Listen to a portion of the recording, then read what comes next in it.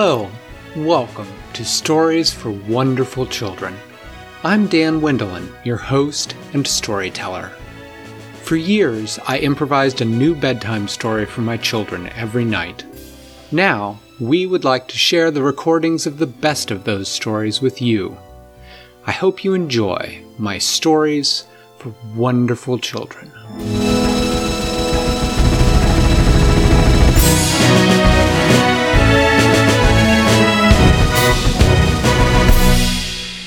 Once upon a time, there was an extremely foolish duck. And this foolish duck was named Edward. Edward? Mm-hmm. Edward? Correct. That's what I thought it was going to be. And he called himself Dwordy? No, he really didn't, actually. But what he did do was all sorts of other foolish things. He would try to go swimming when the pond was mostly frozen over. He would... What was he? Oh, a duck. Yes. He would fly low over foxes just to see how close he could get without getting caught. He would quack for no good reason. Why? Everybody would be sitting Why would around he quack? just because he was a foolish duck. What would he quack at? Anything. He'd quack at his own shadow. One day, Edward had been laying around trying to think of something to do, and he realized that it had been quite some time since he'd seen his mommy. And so he decided to fly over to the pond to the west, where his mommy lived, and visit her. Well, being a very foolish duck, Edward decided to take his mommy a gift, and for some reason he decided that the perfect gift to take for his mommy would be a muddy rock. What ducks usually give us gifts? I don't know, fish, plants, tasty things, food usually.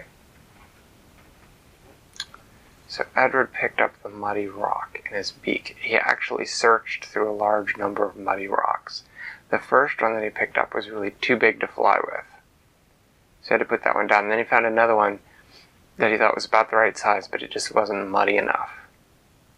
And so he had to keep looking, and eventually he came across one that was both muddy and about the right size, and he flew up with it. Well, Did he taste the mud? he did. Ew. Yeah. Was it yuck? Yeah, pretty much.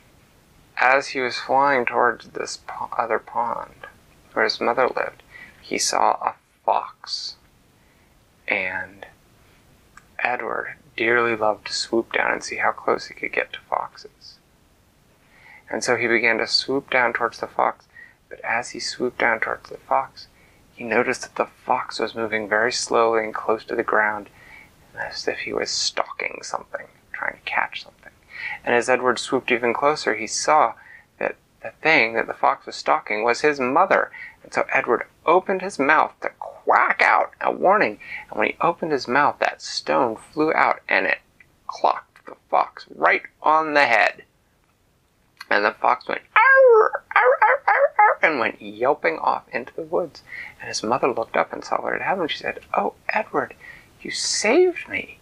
How on earth did you run off that terrible fox?" And Edward, being foolish duck, instead of just telling his mommy what had happened, made up a story. He said, "Well, I have this extra powerful secret quack, and when I use it, it makes foxes run away." And his mother said, "Oh, you must teach me this quack, Edward." And so he made it up right there on the spot. It went, "Quack." And so his mother tried it. Quack. And she said, "Well, this is so useful. Let's go over to all my friends." And so she took him around to the pond, to every single duck nest around the pond. And at every nest, Edward had to teach all the ducks there the quack sound. And then he visited with his mother for a little while, and he flew back to his own pond with an uneasy feeling that perhaps he had done something even more foolish than usual. For telling his mom a lie? Yeah. And everybody else in the pond. And everybody else in the pond. And the very next day, that lie came home to roost, so to speak, because his mother arrived and she said, "You wouldn't believe it. The Mallard family last night all got eaten by a fox. And the ducks in the nest nearby heard them using your special quack, and it didn't help." And Edward, at that point, if he had been a less foolish duck, would have perhaps said, "Well, I'm sorry. I don't know what could have gone. I don't know what got into me. I don't know any special quack. I dropped a rock on the fox's head, and that's what made him run away." But no, Edward at that point felt like he couldn't tell the truth because he had already told such a big lie and had gotten other ducks eaten by a fox.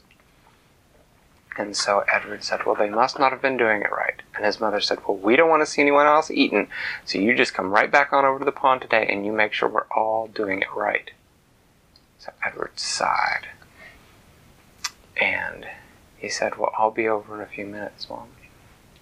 And he sat there thinking for a few minutes about how he had lied and lied again, and about how now he was going to continue that lie with another day of lying about his special quack. And he flew along through the forest, and he saw a fox. And then he noticed that it wasn't just one fox, it was several foxes. And he swooped low, and he could hear the foxes talking. And one of the foxes was saying, "Yeah, these ducks at this pond think they've got some special quack. And they don't run away, so now they're easy pickings. Come on, tonight we're going to go eat all the ducks in that pond." And then Edward knew that his lie had gotten too big for him, and that there was only one way to deal with it. So he flew straight to the pond, and he told his mommy that he had not told the truth. And he felt terrible, and she looked at him with such a sad look on her face. And it made him feel so icky. But she said, "I am glad that you told me, Edward." And then she went around and she told all the other ducks, and they were about halfway around the pond. She stopped when they were between two duck nests, and she said, "Edward, if you don't know a special quack, how did you get rid of that fox that was going to try to catch me?" And then Edward told her the real story about how, the story that he felt sort of a little silly about now because he realized what a foolish present a muddy rock had been, about how he had been carrying a muddy rock in his beak, and about how he had dropped it right onto the fox's head. And his mother said, "Edward, you're brilliant." And he said, "I am?" And she said, "Yes, this is what we have to do if all the foxes are coming to our pond tonight. We're going to run them off once and for all." And then they went another full circuit of the pond, and at each nest, Edward had to show them about the right size stone that he had gotten before, and had to tell them the real story. And they had all looked at him with a look that he knew meant that they weren't really sure that they trusted him, and thought that perhaps he was just telling them another story. But that night when the foxes arrived at the pond, they found the ducks, many ducks, asleep in their nests.